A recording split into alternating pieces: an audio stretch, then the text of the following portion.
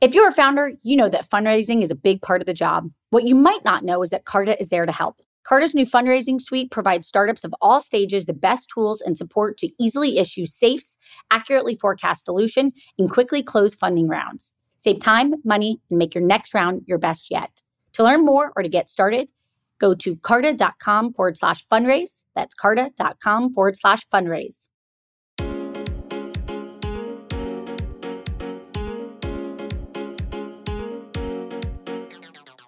Welcome to Inc.'s The Founders Project with Alexa Von Tobel. I'm Alexa, the founder of LearnVest, author of New York Times bestselling book, Financially Fearless, and second book, Financially Forward. I'm also the founder and managing partner of Inspired Capital, a venture firm focused on the entrepreneurs of the future. Each week, we sit down with a top founder to share their story of guts, inspiration, and drive. Hi, everybody. I'm your host, Alexa Von Tobel, and this week I want you to meet Irving Fain, the founder and CEO of Bowery Farming, the largest vertical farming company in the United States. With their proprietary operating system, Bowery OS, the company leverages artificial intelligence, robotics, and computer vision systems to allow its farms to grow traceable produce at 100 times the rate of traditional agriculture. Irving founded Bowery Farming in 2015 with a mission to reimagine farming from the ground up. He has since raised $472 million to date and earned a valuation of over $2 billion. Bowery Farming produce is now sold in over 850 stores nationwide. Irving was named the 2020 Entrepreneur of the Year by EY and is a founding member of the CEA Food Safety Coalition, which is developing a food safety standard for indoor farms. Before founding Bowery, Irving was the co-founder and CEO of CrowdTwist, a loyalty marketing SaaS business, which was acquired by Oracle for over $100 million. Prior to CrowdTwist, Irving ran a division within Clear Channel Online where he built, launched, and ran iHeartRadio. He also worked as an investment banker at Citigroup and holds a BA from Brown University. Let's welcome my friend, Irving. First things first, Irving, what is Bowery Farming? Go back to the beginning, the aha moment. What is the business for people maybe who haven't heard of it already? Yeah, absolutely. Let me start on what it is, and then we can kind of, talk back to the journey in whatever way you want to. So what we do at Bowery is build large scale warehouse, smart indoor farms that we locate close to the communities that we serve. And in our farms, we stack our crops from the floor all the way up to the ceiling. So you're using the cubic space of an indoor environment much more efficiently. And we grow our crops under lights that mimic the sun in this controlled and contained environment. And so that means that we can grow 365 days of the year, completely independent of weather, completely independent of seasonality. So it's reliable, consistent supply of high quality protected produce year round. On top of that, though, we actually grow completely pesticide free, completely agrochemical free food. So there's no herbicides, so there's no fungicides, there's no insecticides. It's as pure and clean as you can find.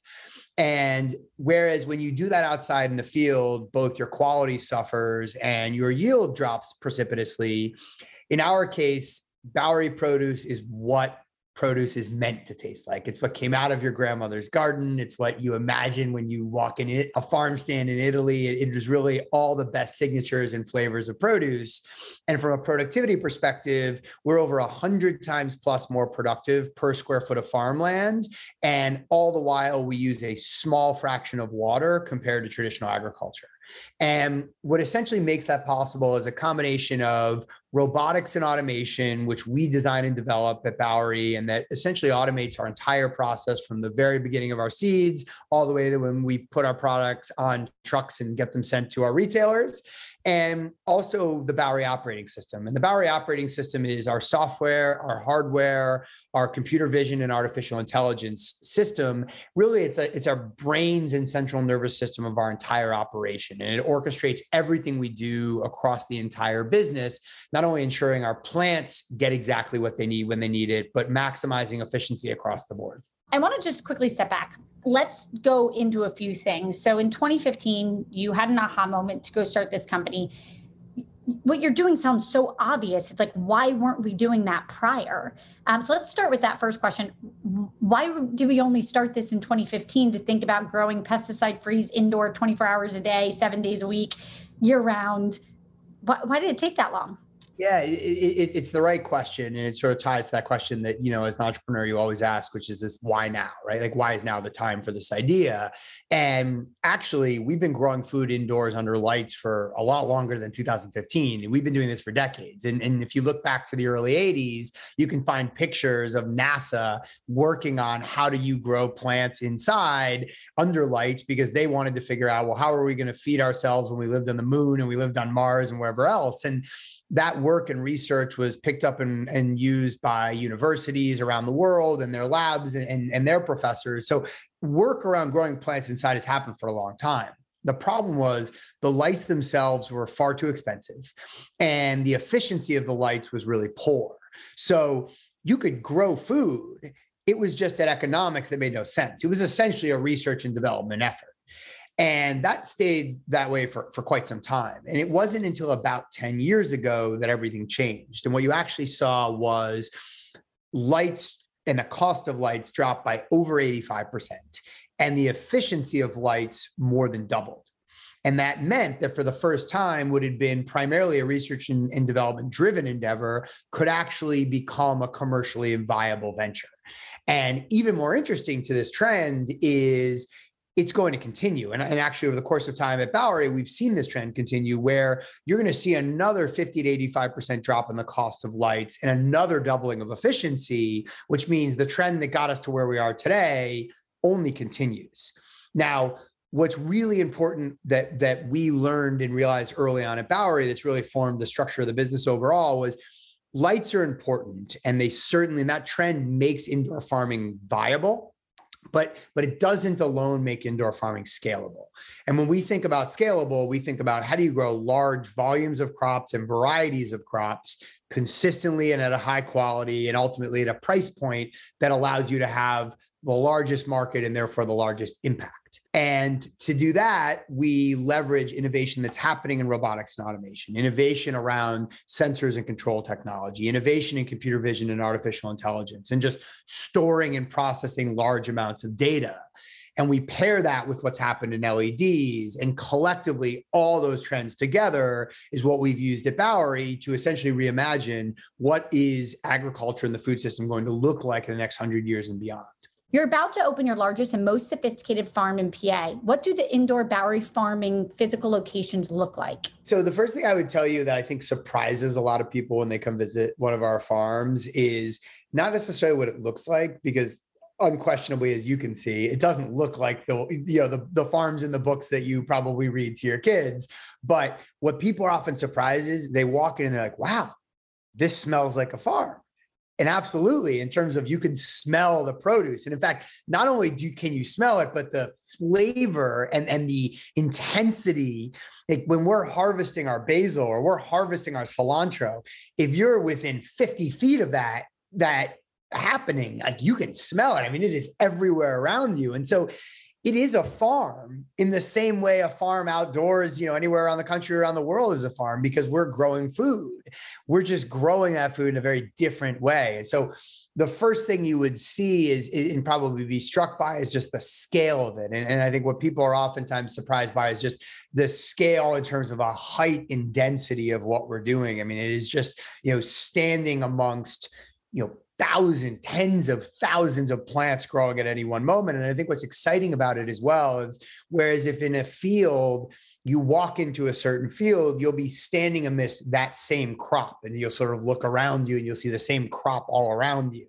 Whereas in a farm at Bowery, you can be looking at all different types of crops at all different stages of growing all at one time, which is in and of itself, just kind of a sensory overload moment.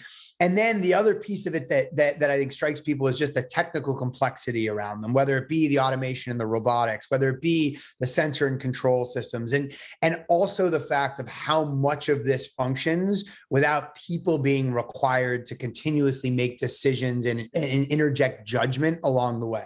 Because so much of those decisions and judgment have been a key part of what farming has always needed historically.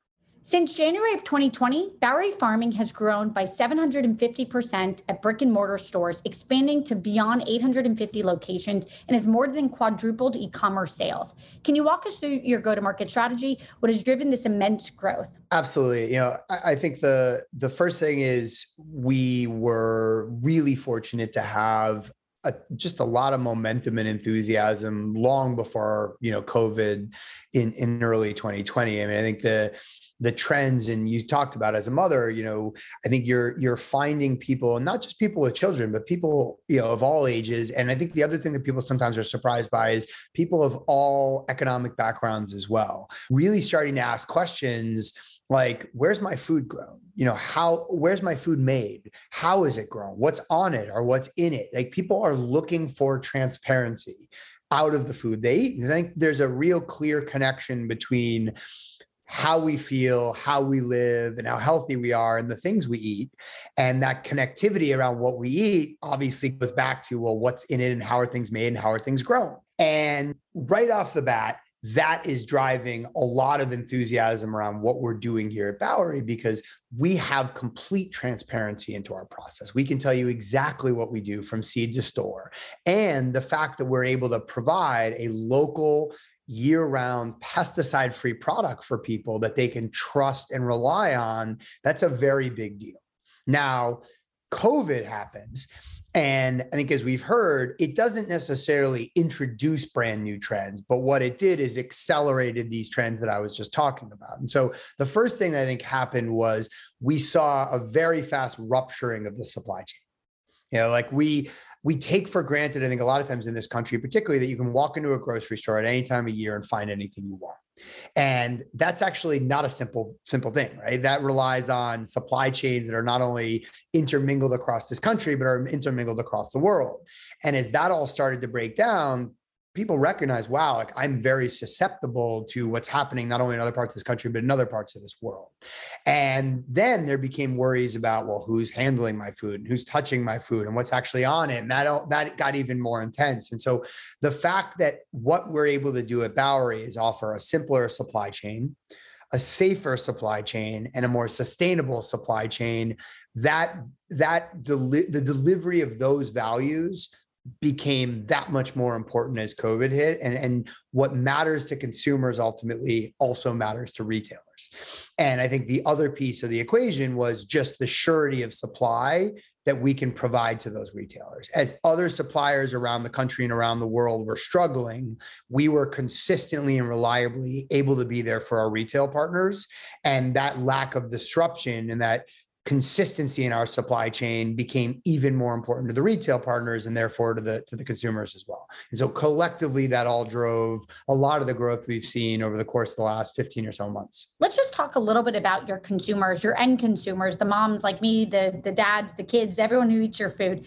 Where do consumers find you? How do they know they're finding you? And who are your ideal customers? Yeah, so we sell, Alexa, under the Bowery name. And the reason we do that is because it is, just to the conversation we were just having, it's really important that people can trust the food that they're buying. And we want people to know who they're buying it from. We want people to know what they're buying. We want them to know about how we grow, why we grow the way we do, why it is more sustainable, why it provides a better product for consumers. So you can find Bowery under the Bowery name, and you can find it in all different types of grocery stores. So we are partners with Whole Foods, and we're partners with Ahold, and we're partners with Safeway Albertsons, and we're partners with Peapod and Walmart. So grocers who serve not only many different areas around the tri-state area and in the mid-Atlantic, but many different customer types and demographics as well. And I think that's the other part of this equation that sometimes gets misunderstood, which is it isn't just people with kids who care about what they eat. It's everybody. And because everybody eats. And I think that that's what's so important to us at Bowery is, how do you democratize access to high quality fresh food? How do we ensure that everybody has access to the best quality, best tasting food all year round? And that's the other nice part about it is, if you think about produce, the problem is outdoor agriculture has basically optimized for three things. The product has to resist pests on the field, it has to resist drought on the field, and then it has to travel long distances and oftentimes a long time to show up and look good on the shelf. And those optimizations happen at the expense of flavor and quality and variety. And so that means, yeah, you may be eating a tomato, but it probably doesn't have that much flavor and taste and excitement in it. And so people talk longingly about, oh, the tomatoes I get in August that come from, my garden or the farmer's market. And the truth is, great produce shouldn't be reserved to a few weeks of time in a year. And all those variables that are actually impacting what can be grown outside don't impact us at Bowery. So we can find these incredible flavors, these incredible varieties, this incredible produce, which is really what produce is meant to be tasting like, and offer it to everyone. And that means it's better to eat well as well. One of the things I love about what you're doing at Bowery is part of your mission is to make farming more sustainable, not just better for the end consumer, not safer, not faster, but also more sustainable for our planet. What are the wins on innovation here that you're personally most proud of? Wow. I mean, the team at Bowery it really is astounding. I mean, I am blown away, daily by the things I see that the team is working on and building and creating. I think it's probably unfair, Alexa, to even point one thing out, because there are so many innovations that are exciting that all come together to make what we do possible. I mean, you can look at some of the innovations just in the agricultural science space and some of the products and the crops that we're growing today. I mean, you can go to some of our retail partners and find green sorrel, which literally tastes like an explosion of a green candy apple in your mouth when you eat it. And to be able to offer something like that to consumers, or our kale. Take that for an example. People so frequently look at kale and say, "Oh, it's chalky," and I feel like I'm supposed to like kale, but I don't actually like it, so I eat it because I'm supposed to. And then you try Bowery kale, and it's soft and it's sweet, and people are like, "Wow, this is amazing." So the ability to offer varieties like this to bring enthusiasm towards eating things that people used to just feel almost a responsibility to eat, that in and of itself is amazing. I look at what we've done in our technology side and the Bowery operating system, and the ability to, in essence, create a distributed network of farms. And what that means is what's really prevented agriculture from scaling historically is two things. Climatic variance, right? The climate is different really wherever you are from a farming perspective, and then knowledge specialization. So if you're the best farmer in this area, Alexa, and then we picked you up and we brought you down to Florida, for instance, your skills wouldn't be as acute, because it's different soil, it's different temperature and climate, it's different everything. In our case, we can build a farm anywhere in any city in the world, and it doesn't matter if it's in Saskatchewan or if it's in Kuwait. It can be anywhere. And we can create the exact same climate we want to have inside of that farm. And then the Bowery operating system goes in. And creating climate at scale is not just simply putting up walls and some racks and lights. It takes a lot of technology to do that. And that's where the innovation comes in. But then the operating system is in that farm, and we have the knowledge of every crop we've ever grown, and every process we've ever run that's immediately available to that farm. And so that farm comes online with the knowledge of the entire network and all its history. And then that farm contributes data into the network itself. And so the network gets stronger and stronger. So it really is this distributed network that gets more powerful as it grows. And so the innovation behind that is really staggering. And it's what we've been working on for years and years. And we will continue to work on for many years to come as well. If you fast forward a decade, so the rest of us are, not experts, you are. What are the predictions? What's obvious to you that is going to dramatically change over the next 5 to 10 to 15 years?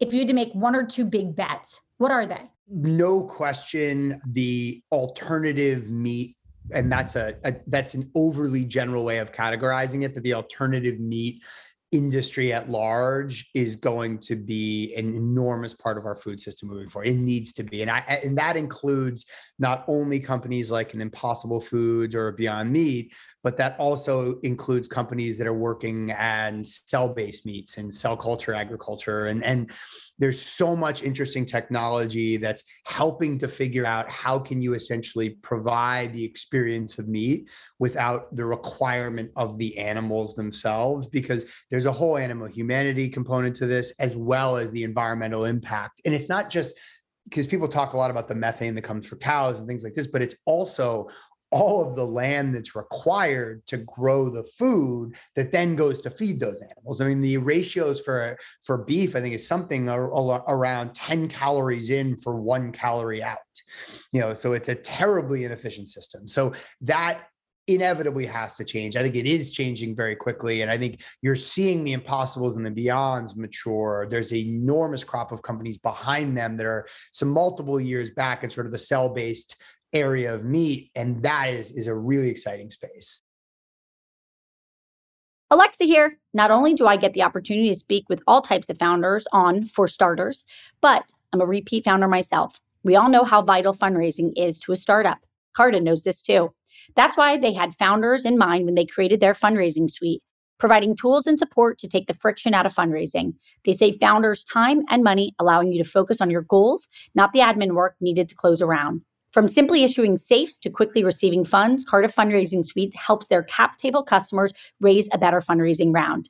To learn more or to get started, go to carta.com/fundraise. That's carta.com/fundraise.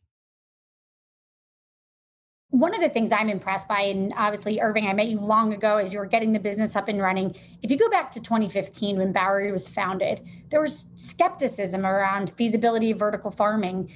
You truly had to swim against the grain. And, as I said at the top of the interview, you've now since raised about $480 million and a $2 billion valuation. So you've proved a lot of those naysayers wrong.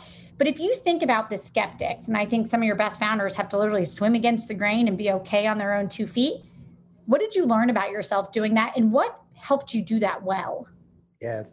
I think that the amazing part is one may assume that given where we are in our journey and the money we've raised, that the skeptics have been silenced. I'd probably argue that the skeptics get even louder now. So I would say the skepticism continues. It only enhances in some ways as you become more public and you become larger. And we've always known, as you pointed out at Bowery, that this was sort of as someone I work with says, sort of a non-consensus opportunity. But there was something I loved about that. And I loved the challenge in it. I loved the opportunity in it.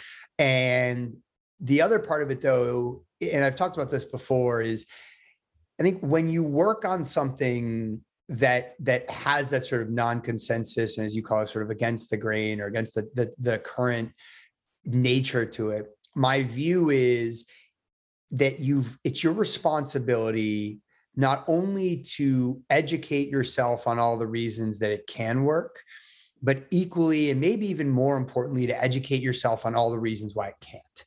And when I say educate, I don't just mean being open to those reasons, but I really, in the early days, sought out people who had done work and who weren't just randomly someone off the street, but, quote unquote, experts in the field who were convinced that this was never going to happen. We're convinced that vertical farming couldn't work. We're convinced that it was just a fool's errand, if you would. And it's tough because as an early entrepreneur, and you can certainly empathize with this, I'm sure, like it feels really good to spend time with the people who are cheering you along and pushing you forward and just validating that, of course, this is going to happen. And of course, this is going to be huge. And of course, you're on the right path. When you're building something of any sort by yourself, that kind of encouragement feels good.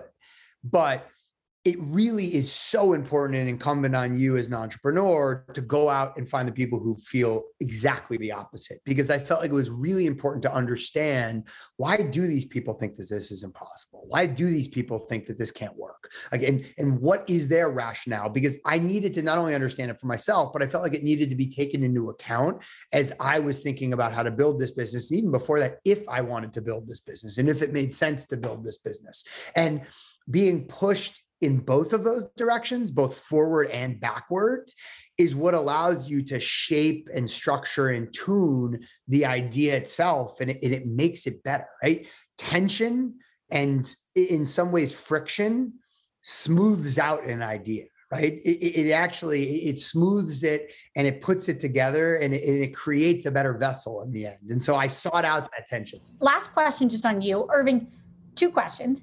What has been the most surprising thing about being a founder? And what is the thing that you do to stay sane? Man, I think it's such a hard question on the surprising part of founder, because I feel like I've been doing this for so long now. I don't know even, there's things that surprise you about the business all the time.